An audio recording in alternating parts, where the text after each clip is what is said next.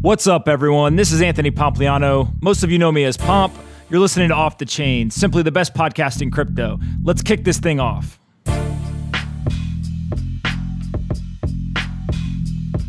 Edward Woodford is the co-founder of CFCT, an institutional trading platform that received approval from the CFTC as a swap execution facility in August 2016. In this conversation, we discuss crypto financial products, emerging markets, how institutional investors think, and why crypto is such an interesting problem for anyone building regulated exchanges. I really enjoyed this conversation, and I hope you do too. This podcast is presented by Blockworks Group, the only blockchain event and media production company I trust. If you're an investor, lawyer, accountant, or entrepreneur and want to attend exclusive events and dinners, visit them at blockworksgroup.io. I promise you won't be disappointed. Anthony Pompliano is a partner at Morgan Creek Digital. All opinions expressed by Pomp or his guests on this podcast are solely their opinions and do not reflect the opinions of Morgan Creek Digital or Morgan Creek Capital Management. You should not treat any opinion expressed by Pomp as a specific inducement to make a particular investment or follow a particular strategy, but only as an expression of his opinion. This podcast is for informational purposes only. Before we get into this episode, I want to give a quick shout out to one of our sponsors. Soluna is a blockchain computing company powered by its own renewable energy. The team is planning to build a 900 megawatt facility on top of a 37,000 acre location, one of the best wind sites in the world in southern Morocco. You'll hear more from them later in this episode, but I'd love if you could go check out their website. You can find them at soluna.io. All right, guys, I'm here with Edward. Thank you so much for coming. No, thanks for having me. Awesome. All right, so let's start with your background because I think it's a little different, and then we can start getting into how you found crypto and go from there. Yeah, no. So as you can probably tell by the accent, originally from the UK, came to the US. I thought you were from New York. Yeah, I know, easily confused. But I was in a. Came to the US for grad school, and then kind of became really interested in kind of emerging markets. And I saw this opportunity, along with my co-founder Brian, that people were very reluctant to enter new markets where there were, for whatever reason, some sense of controversy. There was some sense of a perception of risk, despite the fact that there was this there were these massive potential markets that could grow really, really quickly, and there was this visceral reaction that people had towards these markets. And we said, hey, we've actually got an opportunity here. We can research these things, get a real competitive edge, and grow. And so we started off very much in the agricultural space. And just to be clear, you're talking about retail investors who they're looking for investment opportunities, looking for yield, and you guys saw an opportunity for higher yielding products in emerging markets and products, but maybe these people were a little gun shy because of exchanges or whatever that might not exist or weren't. Yeah, we really the exchanges were the groups that we saw as the risk averse groups. We wanted to start off in the institutional space, and then potentially move forward into the retail space. But It was not only the potential for different yields, but it was also the correlations that these products exhibited were potentially quite interesting. But also you were providing a fundamental hedging product so that people in these emerging industries could actually hedge risk and potentially increase the growth of these industries. So where did you, when you guys saw that there was opportunity to go into kind of newer markets, newer products, and create exchange infrastructure, where did you guys kind of look first? What was interesting? Yeah, I mean, so we looked off at the industrial hemp space, organics, avocados, limes. We were fortunate that MIT gave us more credibility than potentially we were due. And we went forward, got regulated by the CFTC as a swap execution facility. And then about 2 years ago, we started to see that many of the same features that we were interested in other markets were really strongly exhibited in digital assets. And so we moved full force into the digital asset space, becoming increasingly regulated to offer both spot and derivatives in this market, principally for institutional investors. So let's back up with, walk us through the process of, you want to create an exchange for avocados, limes, and hemp, right? Yeah. And you show up to the CFTC to get the regulatory, approvals. What is that process like? And what are kind of the obstacles that you face and you've got to kind of get through? And then we can compare it to the digital asset space. But let's start with kind of the non-digital assets first. Yeah, so there's kind of two parts to that question. One is the regulatory entity on which derivative products can be traded on. And those entities are typically asset agnostic. So the first piece is to get that regulatory entity. The second piece is then, once you have that regulatory entity, getting the products approved or certified. It's a process called self-certification with the CFTC. And what they're really looking at when they're doing that kind of process on the product side is making sure that those markets cannot be manipulated, that the product construct reflects the actual spot market, and they're trying to basically make sure that there's efficient markets and there's not being manipulation. The actual entity, the swap execution facility license that we have, it's an extended process. It takes quite a long time. Fundamentally, there's 15 core principles. The CFTC versus the SEC is more of a principle-based organization. So they lay out these principles, and you have to show how you meet those principles in a number of ways that you do them. So, for example, your rule book, your compliance manual, your surveillance manual, all of these kind of processes to show them that you fundamentally acknowledge these principles and you will enact them, because in a sense you are a self-regulatory body, and so they're entrusting that in you. So they're not even saying you have to have a rule book. What they're saying is there's a principle, and then the way that you show you have met that principle or kind of the spirit of the principle is you have a rule book.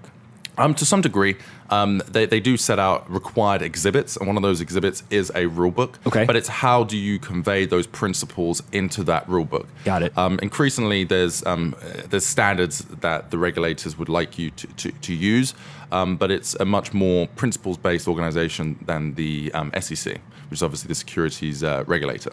Got it. No, super interesting. Okay, and then as you guys were kind of going down the path of the avocados, limes, hemp, et cetera, why not actually launch a product and kind of go after those markets? What changed? Yeah, so we worked on getting those products basically self-certified, which means as a process, and this is a term that's been much more commonly used recently with the derivative products that were just launched in digital assets. There was this talk of self-certification and what it means and whether it should be changed. But what self-certification means is essentially that you file a draft product with the CFTC. They look at it, they analyze it, the economists review the work that you've done, looking at things like deliverable supply. And at that point, once you've answered their questions, they essentially give you the green light to self-certify. But there's no formal approval.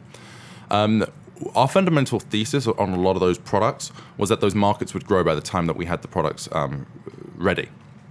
And those products the markets just had not grown to the size that we had anticipated. And so we took a step back and we said, okay, where do we focus our time? We have interesting regulatory assets. We are very well banked. And we have good technology. And let's look at the markets again. Let's look at the fundamental thesis that we had, which was around what we called seed markets, i.e. ones that were just about to flourish. And digital assets really looked like it had all the signals. And bear in mind, this was almost 2 years ago now. It wasn't what it was today, where it's like, yes, correct. But it's kind of, with digital assets, the pillars fell, or the dominoes of kind of growth fell, and those other markets didn't. And we always knew that was going to be the case. But if you look at exchanges, if you look at sophisticated exchanges and other asset classes, exchange volume is concentrated in a small number of products. Yep. So you really got to believe that product, you're going to have one product that will actually, what we term a Uber product, in the same way that a VC needs an Uber in its portfolio to give you the returns. It's the same in exchanges. You need products that will give you those Uber returns. And so we went full-fledged into the digital asset space. Got it. Okay. And so as you've done that, let's pause for a second. And I want to go over some terminology that gets thrown around a lot, both digital assets and in the exchange world. Yep. don't worry about the dictionary definition, but just give me kind of in practice, what do these terms mean? Because I think a lot of people hear them, they nod their head and say, yep, exactly. I know exactly what that means. And they have zero clue, right? And frankly, they're too lazy to go Google it. So you're going to be Google for us for a second. Okay, I'll try my best. Yeah, of course. So spot trading. So I would say spot trading is here and now. So as in I buy, you sell, and we actually get at the market rate, whatever the market is right whatever now. the market price is right now, and we do the exchange. Legally, the technical definition, and it's kind of not to get too much into the nuance, but it essentially means settlement in under 28 days. And this actually means something in the digital asset space. This is why if you look at all the manuals and the rule books of these other exchanges, they talk about settlement within 28 days, because that is seen as the cutoff. But principally, spot market is here and now. I buy a Bitcoin off of you at an agreed price, and I get the Bitcoin later today. Okay, so the trade, a spot trade means we look at a price on an exchange right at this second, and I say I'll buy at that price. You say I'll sell at that price, and that's a spot trade. Now, settlement, right? What does that mean? Where does that play in? Yeah, so settlement. So there's two parts of a trade. There's execution, matching and execution, and then the other part is settlement. So me and you, we say, okay, we're going to agree at price X. That's the match and execution. The settlement piece is, okay, the fiat and the digital assets actually move. So that's the settlement piece. So it's these two distinct parts. And in other markets, these two things are conducted by different groups. The exchange is different from the actual settlement entity. Yep. But what we've seen in digital assets is those two things are combined, principally because of the fact that other institutions that typically perform these functions don't exist in this space. But settlement is the movement of the digital assets and fiat to essentially settle or make whole the trade. Got it. So one is agreement, right, around price, assets, currencies, et cetera. And then the settlement is the actual consummation of the true physical trade of the currency moving and the digital asset. Correct. All right. So let's talk about derivative trading. So spot trading is here and now. We're actually taking the individual asset and agreeing, and then we'll settle it in some period of time. Mm-hmm. Derivative trading is... Yeah, so derivative trading is somewhat forward dated. So me and you, we decide on a price at a forward dated point. So we could say, hey, let's enter into a forward contract in a month's time at X price. And so what will happen in a month's time is that the settlement will occur at that point. So we say, let's use a real example. So today, Bitcoin's trading at $6,500. Yeah. We would say in 30 days, we are going to transact at $7,500, yes. Right? And you're saying that you'll buy at $7,500, I'll sell at $7,500. If it goes up to $7,500, then that's good for one of us, and if it doesn't, then that's bad for one of us. Right? Exactly. You're taking a position somewhat on the future. And this can also serve as a hedge product, but hedging meaning that you are a natural user of the asset, and you want to protect the potential price risk that exists. So, for example, hedges in the digital asset space actually includes, for example, miners. They are essentially mining in the same way that a copper miner has copper risk, but also we actually see hedges actually being actual other exchanges. Other exchanges take fees in digital assets, yet their costs typically are in fiat. And they can project how much digital asset they will likely collect in the future. They can lock in that price, and so they can make better strategic decisions. And that's the fundamental purpose of hedging, is partly it is speculation for certain groups, but the core purpose and the genesis of this was fundamental hedging. Got it. Okay, that makes sense. And then let's talk about market surveillance. Right, so this is something that gets thrown a lot by regulators and people who are, looking at all sorts of regulatory approvals. But again, I think it's a term that people don't really understand. Yeah, so market surveillance essentially is you're looking for potential mistakes, or you're looking for bad actors. And the way that market surveillance actually really works is you have these automated alerts. So, for example, at CFCT, we have over 30 alerts. And then what happens is that triggers, just because it's a machine, triggers a lot of false positives. And then you have surveillance specialists who understand the markets, understand the actual players, and they're looking at things like wash trading. Are you trying to manipulate the price by essentially putting these trades through? Are mistakes being made? Do you need to assess if a mistake has been made? So, for example, a fat finger. A fat finger essentially is, what it really means is basically you put in the wrong number by material amount because you have a fat finger, so you hit the number next to it. And so you have all of these automated alerts, and exchanges don't go into, those exchanges that do surveillance, like ourselves, we don't go into detail about the kind of alerts that we have, because essentially you're trying to surveil the market and not give away exactly. Tell them the secrets. Exactly, give away exactly what you're monitoring. But the purpose fundamentally is to prevent manipulation of the price and to make sure that it is a fair and balanced playing field for everybody on the exchange. Got it. So really, market surveillance is like automated vigilance. Exactly. Right? That's the best way to put it. Got it. Okay. No, that makes sense. Custody. Yeah, so custody is obviously something that people talk about a lot in this space, to say the least. Probably you probably get the word dropped every couple of hours. It's a word where we should just start dropping it in the middle of sentences, right? Where it doesn't even make sense, and people just nod their head. Yep, custody. Yeah, that's important. Yeah, it's always the go-to question with kind of new digital assets. Well, when you meet someone for the first time, it's kind of like go-to. It's not what's your job. It's so what do you think of custody right now? That's the question. So custody is really the holding of assets or fiat, and that's kind of custody as we define with a small c.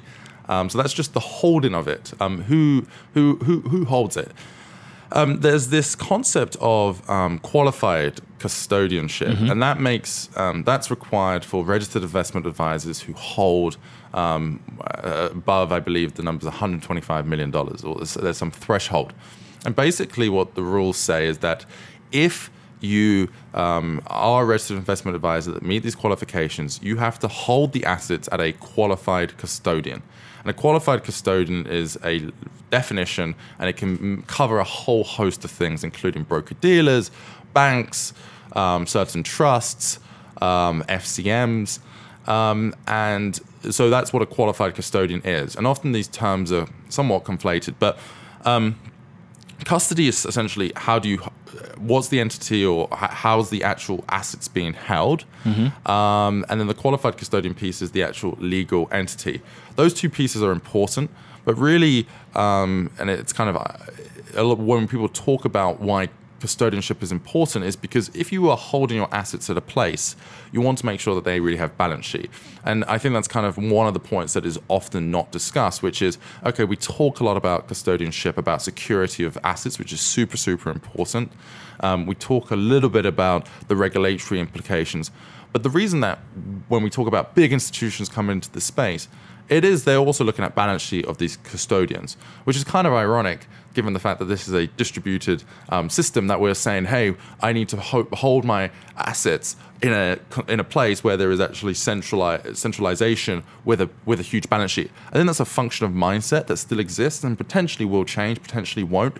But people feel more comfortable holding, or certain people still feel more comfortable holding them at a bank with big balance sheet rather than on a distributed ledger with, or holding it themselves in cold storage. That is just a perception and mindset that exists amongst certain people. It may change, it may not, but that's essentially what custodianship is. You're going to love this. So I come up with these phrases randomly sometimes to remember concepts, and this reminds me a lot of like the banks are too big to fail, right? But the code is too secure to fail. Yeah. And so right now what we're doing on the custody side is we're looking for banks that are too big to fail, but we should actually start trusting the code more and understanding that if the code is written correctly, that's where the security actually is. Yeah, right? There's a lot of work that, these banks are probably, some of them are very good at security. These are instrumental organizations.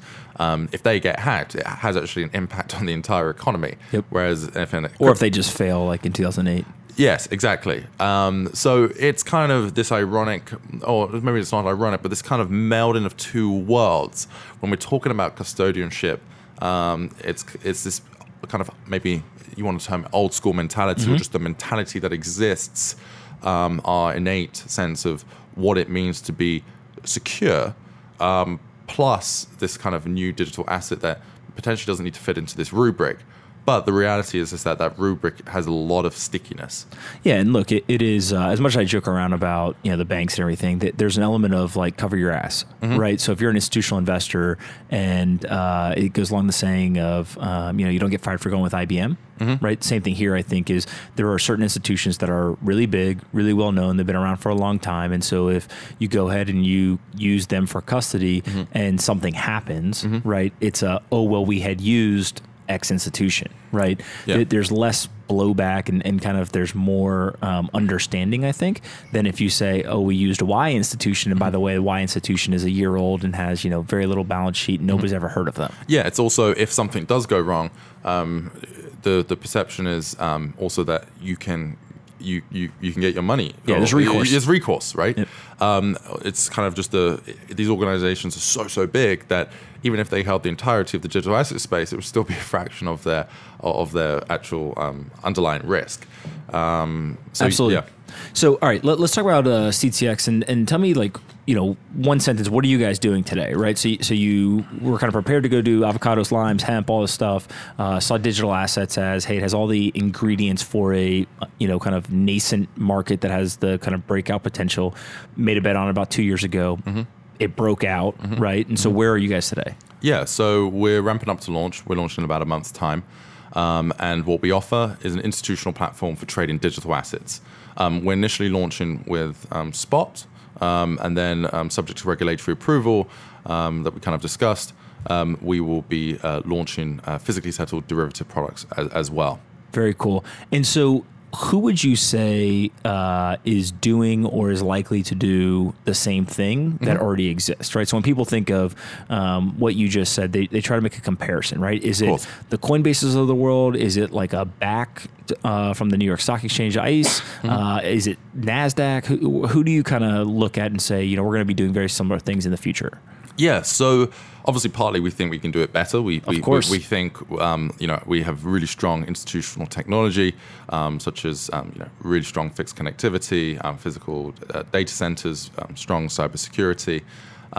Then from a compliance perspective, we do things above and beyond regulatory requirements, such as preventing our employees from trading digital assets. We also don't trade at all as a company against our clients, so we don't have a principal trading desk. So these are kind of some of the differences. Really strong operational support. Our goal is to have a couple of hundred customers, not a couple of million. So a real high touch experience for our customers.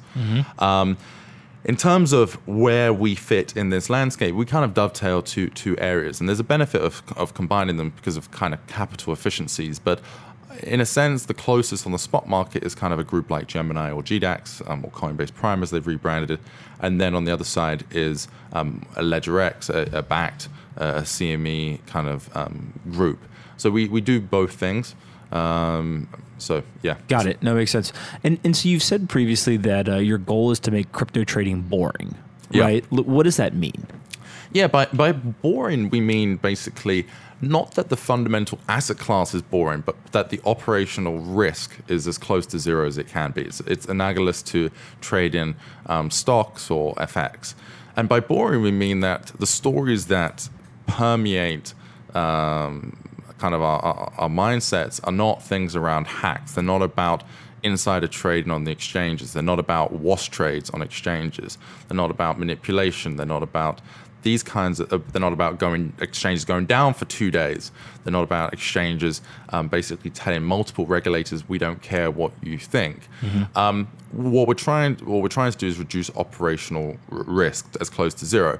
And I think that has had particular resonance, especially recently, with groups that have been trading digital assets for some time, because when returns were really abnormal, even if these operational risks existed, it still made some sense. On a risk-adjusted basis, you could say it made sense. Absolutely. They weren't blind to those risks. However, as returns have normalized, that operational risk still exists at a high level. And so, if you kind of did a proxy Sharpe ratio where you actually included this risk in your returns are being massively hit pretty hard, kind of because operational risk has stayed the same, but returns have decreased. Also, what we're trying to do is bring in groups that have so far sat on the sidelines. So these are big institutions, big groups that have looked at digital assets, are interested in digital assets, but have so far sat on the sidelines because of this kind of headline risk that you alluded to. All right, guys, for a quick break, I just wanted to ask John from Soluna, the CEO, a quick question. So you guys are building a vertically integrated blockchain computing company. What exactly is that? So vertical integration is a real innovation we're bringing to the blockchain community. What we're going to do is essentially, for the first time, combine renewable energy we develop with advanced computing technology specifically focused on blockchain computing. Vertical integration is essentially creating a balanced system that generates green power and consumes it on site through this approach. And the advantage of that is we can provide that computing power to whatever is beneficial to the blockchain community. We can power crypto mining, advanced distributed graphics rendering networks, file storage networks, AI networks. All the blockchain breakthroughs that are taking place in the space can now be powered by this utility scale site that we'll be creating. So I recently wrote a post about those with the cheapest energy will be king in the future. Agree or disagree? Agree, Anthony. I think that cheap energy is going to be the new innovation. In fact, I would go as far as to say it's the next frontier in the blockchain revolution. Satoshi Nakamoto created a network effect that really focused a lot of energy around innovation. We've seen innovation on chip technology. We've seen innovation around creating new blockchain networks. We've also seen innovation around creating technology specifically designed for blockchain computing. What we're starting to see is really a plateauing of those innovations. And now there's a new focus on how can we use energy to really power the next set of breakthroughs on the blockchain. And what we're going to do is essentially start right there with the energy innovation. We will start by developing renewable power and connecting that renewable power to blockchain computing. And our cost of power will be among the lowest in the world. In fact, we expect our levelized cost of power unsubsidized to be well below 3 cents per kilowatt, which is about average for blockchain computing companies around the world. And we think by having the cheapest power, it allows us to bring our computing capability to a host of different networks around the world at utility scale. Great. Thanks, John. All right, now let's get back to the podcast. One of the things you do that I think is really interesting, right, is so the headline risk is there's a high percentage of crypto media that is focused on this, right? Whether it's the Wall Street Journal report about money laundering, whether it's manipulation, wash trading, all this stuff. And so if we can get away from that, hopefully we can focus on the projects being built. But you guys ban trading of digital assets for your employees, right? Yes. And so why do you do that? How do you enforce that? And what's people's reactions when you tell them that's part of the job? Yeah, I mean, obviously we're all big, we're all bullish on the asset class as a whole, right? We're real enthusiasts, especially some of our developers who've been very, very early on this. So it's a mindset that we want to be completely impartial and to have no conflicts. So it's part of this broader conflicts question that has been raised increasingly. For example, the New York Attorney General raised some of these points. So the reason we do it is, as a company, we do not trade against our own clients, which presents obvious challenges as well, right? Because you have all the data. But it also, we ban employee trading because there's potentially insider information, right? If we're going to enlist token X, that token, if we're a reasonably successful exchange, will likely have an uptick. And there's been allegations that other exchanges, employees have used that inside information for their own benefit. That damages trust in the institution. And so we really want to make sure that that does not occur. In terms of enforcement, a lot of our employees, include myself, hold digital assets. And when you join the company, we say, look, we have this no trade policy. That is the default. If you need to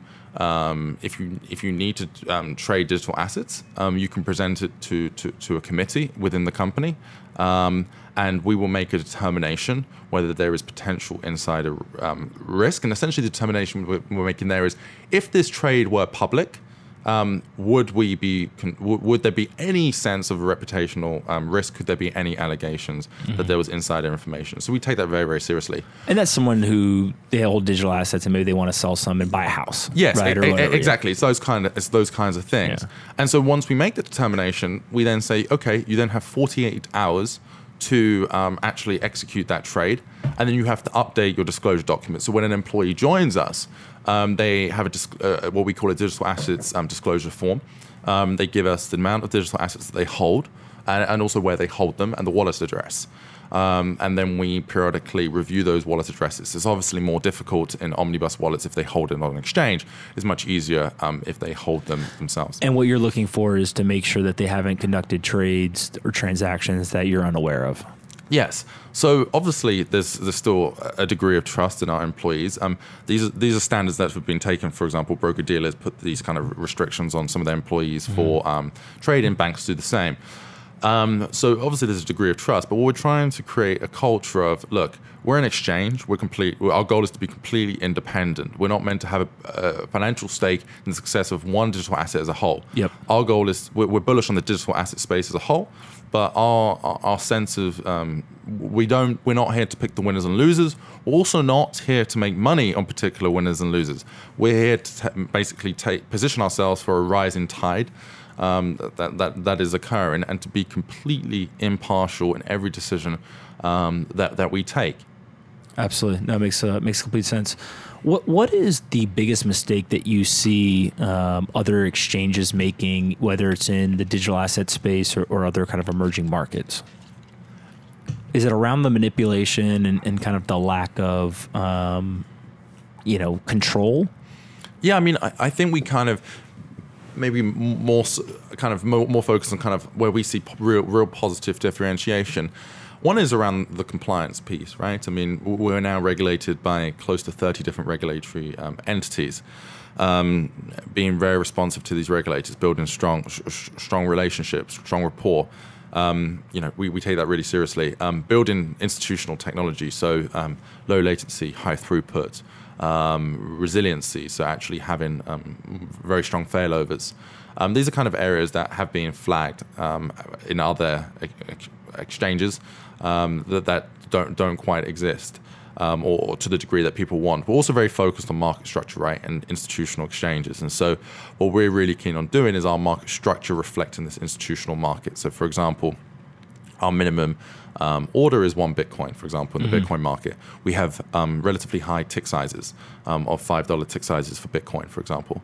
And so what that does is it's not only the technology being really robust, the compliance piece being really robust, operational support being exceptionally solid, but also a market that has been built and created for institutional platforms. And so what you're doing is, rather than there being, and diving into a little bit more about this market structure point, if you look at a lot of exchanges and you do any kind of market analysis, the spreads look pretty tight. But if you want to trade, say, 5 Bitcoin, which is not a huge amount for these kind of institutions, you actually clear a huge amount of the order book. And so let's make sure people understand all this. So tick size? Yeah, basically, but basically that tick size is the minimum increments of that. Got it. Contract. So if I want to buy at $6,500, the next size up that I can order at is $6,505. Precisely, yeah. Got it. Okay. And when you say clear the order book? Yeah, clear the order book basically means, say I have one order at X, one order at X plus 5, and I want to trade 2, I will have cleared those 2 prices. Got it. So there's an order in the order book that says somebody's willing to buy Bitcoin at $5,000. Order 2 says somebody's willing to buy Bitcoin at $5,050. Yep. You want to sell 2 Bitcoin. When you go to sell those 2 Bitcoin, it basically fills those 2 orders, and that's the clearing of the order book. The priority of matching is really price and time. So it will fill at the price. it will fill at the best price. But you look at this order book and you say, hey, this looks like a super tight spread. But actually, if you want to do any size, you're going to probably end up with a ton of tiny fills at an aggregate price. And we know how difficult tax returns can be on digital assets. All of a sudden, one trade turns into, say, 100 different tiny little trades. You have to account for that. Absolutely. So those are kind of some of the benefits. Got it. Okay. So that all makes sense. And then let's do a rapid fire, right? So before I end, I always ask a bunch of questions at the end. Okay. What is the most important company in crypto other than your own? So I probably don't want to say a different project, a project, because it kind of, we want to be seen as impartial everything that I've said. I think some of the other exchanges have done some really good things. That they've pushed things forward. So I think, for example, Gemini's done some interesting things. They've worked very closely with trying to they've seeded some of this derivatives conversation. I think they take compliance pretty seriously, and I think they've done some good things. Got it. And then, what do you believe in crypto that you think a high percentage of other people would disagree with you with? Yeah, so I mean, like if you stood up right now and you tweeted something that you believed and people would freak out. Yeah, fortunately, I don't have Twitter. I think a lot of people should probably. You're not on Twitter? Personally, I'm not on Twitter. The company is. But why are you not on Twitter? That might be the most controversial thing anyone's ever said. Maybe that's it. Look, I don't know if I have enough interesting things to say. Plus, if you look at some of the recent tweets by some people, it's probably best to not actually have Twitter in certain cases, right? But in terms of, unless you have $20 million, and then you're good if you're Elon Musk. And probably have great D&O insurance as well. The reality is that this is an emergent asset class, and I don't know if this is novel or new, but the reality is that most things will not exist in 10 years' time. But the overall asset class, I believe, will be much, much bigger. I don't know if that's the predominant view now, but that's probably something. I mean, there's a lot of. If you talk to individual projects, maybe they take a slightly different, more bullish view. But I'm bullish on the overall asset class. You just think a lot of the earlier projects are going to die. I think there'll be a lot of change. That may be new projects, or it may be that the projects actually change. Right. So we've seen, for example, hard forks, soft forks, and these kinds of things. It's just an evolving asset class. The corn that we trade today is not the corn that we traded 50 years ago. It fundamentally is not. There's different specifications. And so that's why I compare it to kind of hard forks and soft forks. So, but rather than it being a 50-year timeline between any kind of material change, it's like a 5-year or even a 5-month timeline that we're seeing. So everything's way more condensed. Absolutely. Crypto time is pretty crazy. Yeah, I like that one. All right. And so if you could take a magic wand, wave it, and change any one regulation, what would it be?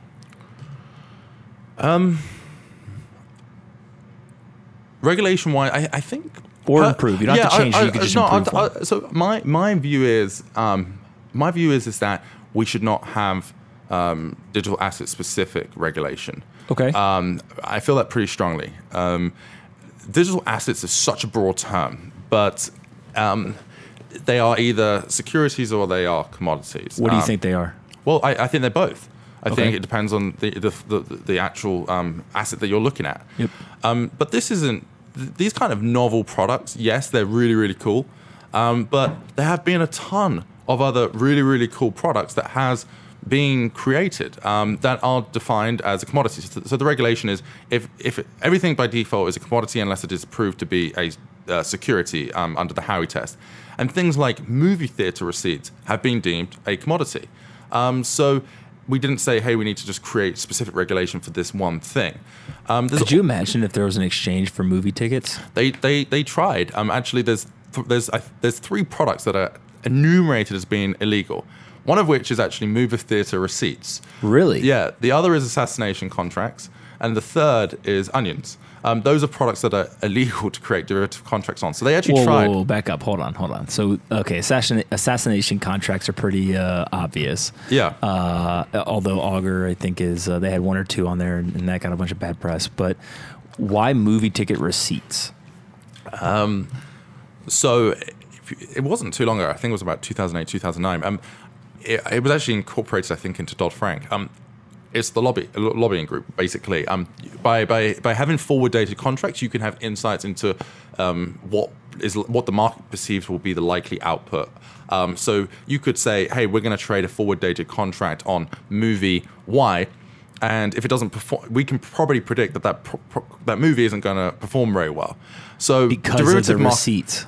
Yeah, because you're basically taking a future position on the receipts that will be collected, and so you're getting this kind of forward-dated market view of how the market believes that you will perform. And if you're a believer in efficient markets, it will be an accurate prediction. Isn't that true? And I don't understand this well enough to kind of debate the nuances. So this is more a question. Couldn't I say the same thing about Walmart? Like Walmart stock, and say, I can't buy a future on Walmart because I can go and collect all the Walmart receipts? But basically, so the receipts have been like the future revenue of that movie. We get insights into all sorts of things with derivative markets. It is just that the movie lobbyists obviously did what they thought was best for their constituents, and then if you actually follow it, some of the senators that actually pushed that forward then went on to take nice jobs in the movie theater industry. So you can make of that what you will. The movie theater lobbyists sound like badasses. Yeah, I mean they got one of three. So and Onions is like 1958. There was like a squeeze, and then they were like the Onion lobbyists then said we're going to ban this. So you can kind of see these weird rules have occurred. So probably if I had to change those regulations, I would probably because they're just quirks. I agree with the assassination one, but movie theaters receipts and Onions. Lift those bans. I was scared of the assassination markets. I might be more scared of the Onion lobbyists and the movie theater lobbyists. I know. All right. Got a lot of sway. Yeah, exactly. All right. So one non-crypto question. We just have to admit that aliens exist. All right. Do you think that they have pets? And what we mean is, do you think there are alien animals and alien humans? Or do you think that there's just one type of alien creature and there's no delineation between the animals and the humans? I think if aliens exist, you don't believe? Well, I'm just saying. Okay, aliens. If there are aliens, if there are aliens, right, there will be. I think it's a natural kind of corollary of that there will be other alien-like creatures, and by alien meaning that we don't have them on our planet. Yep, and so then there would be animals or some other form. Or some other form that we have no concept or no word that we can actually describe these as, but they will be, I believe that there will be multiple different forms of aliens if aliens exist. I just always think of, they get here, they step off the spaceship, and do they have dogs or not, right? Like what keeps you up at night, right? Digital asset prices and that question. So some people have actually tweeted at me and tried to tell me what the answers are. They've got all kinds of weird things they're finding, but it's awesome. All right, so before I end each one, I let the guest ask me one question. So any question you've got for me? Yeah, what are you most excited about in the digital asset space? Ooh, what am I most excited about? You see a lot of things. So this is probably not the answer people would expect from me. Even better. I'm actually really excited about what I call like the aha moment for large capital allocators. So we're spending too much time, frankly, banging on doors and hanging out with people who are managing tens of billions, $100 billion plus dollars. They are some of the most sophisticated kind of institutional investors in the world. And 6 months ago, it was that's cute. I've heard about Bitcoin. That's what all the criminals use, and I didn't even realize there was any other digital asset ecosystem. To now, I think there's awareness. There's more acceptance of Bitcoin itself. And there's a couple who have said, I actually think this is like a legitimate asset class and here's some money. And I think we're going to get over the next 12 months, like much more of that, right? Coming into the industry. The most exciting point throughout that entire, kind of education, conversation, and decision making is the second you see, usually a middle-aged or older CIO with, decades of experience, like flip over and they realize, oh, the code is actually more trustworthy than the humans, or, oh, a deflationary system versus an inflationary, or a decentralized system versus a centralized system, or a global world versus a Western-centric world. Like there's a couple of these like flip points where when that mind turns over and they realize the potential or power of this stuff, there's down the rabbit hole. We'll never get them back, right? And so I think that's I've seen it a couple of times now, and they go from being the biggest detractors to like the biggest supporters pretty quickly. And so I think that's the thing that just, actually gets me excited every day right now. That's great. I mean, I agree with that. I think there's also going to be kind of an inflection point when there's enough of those aha moments. Groups that haven't necessarily had that aha moment are going to worry that if this is a huge asset class, which I believe everyone in this room believes, if you are not allocating any capital in that space because returns are not kind of a normal return, if this is a disproportionate amount of returns, digital assets as an asset class over the next 10 years, if you're not in digital assets, you will no longer essentially be relevant in 10 years' time because you won't have had those returns. And so what I'm starting to see in both the VC world and kind of the kind of more institutional world is they maybe haven't had this aha moment, but they do get the point that enough people have had this aha moment that there's enough capital now being deployed in this space that if there are pretty high returns on this space, then they will be left behind and their returns compared to everybody else will be massively reduced. So I agree with that. Absolutely. It's, every asset's going to get tokenized or digitized. And we just tell the institutions, look, you have to get off zero. I can't tell you what your exact exposure is, right? But zero is the wrong number. And so you got to get off zero. Awesome, man. Thank you so much for coming. This is tons of fun. I think people will learn a lot from this one. So I appreciate you coming in. Oh, thanks for having me. Cheers. Hey guys, thanks for listening. We're back with the CEO of Soluna, John Belzier. John, what are you most excited about right now? What excites me the most is that we're really in the midst of a revolution. Satoshi Nakamoto's paper that came out 8 years ago really launched a revolution globally. And the blockchain is definitely here to stay.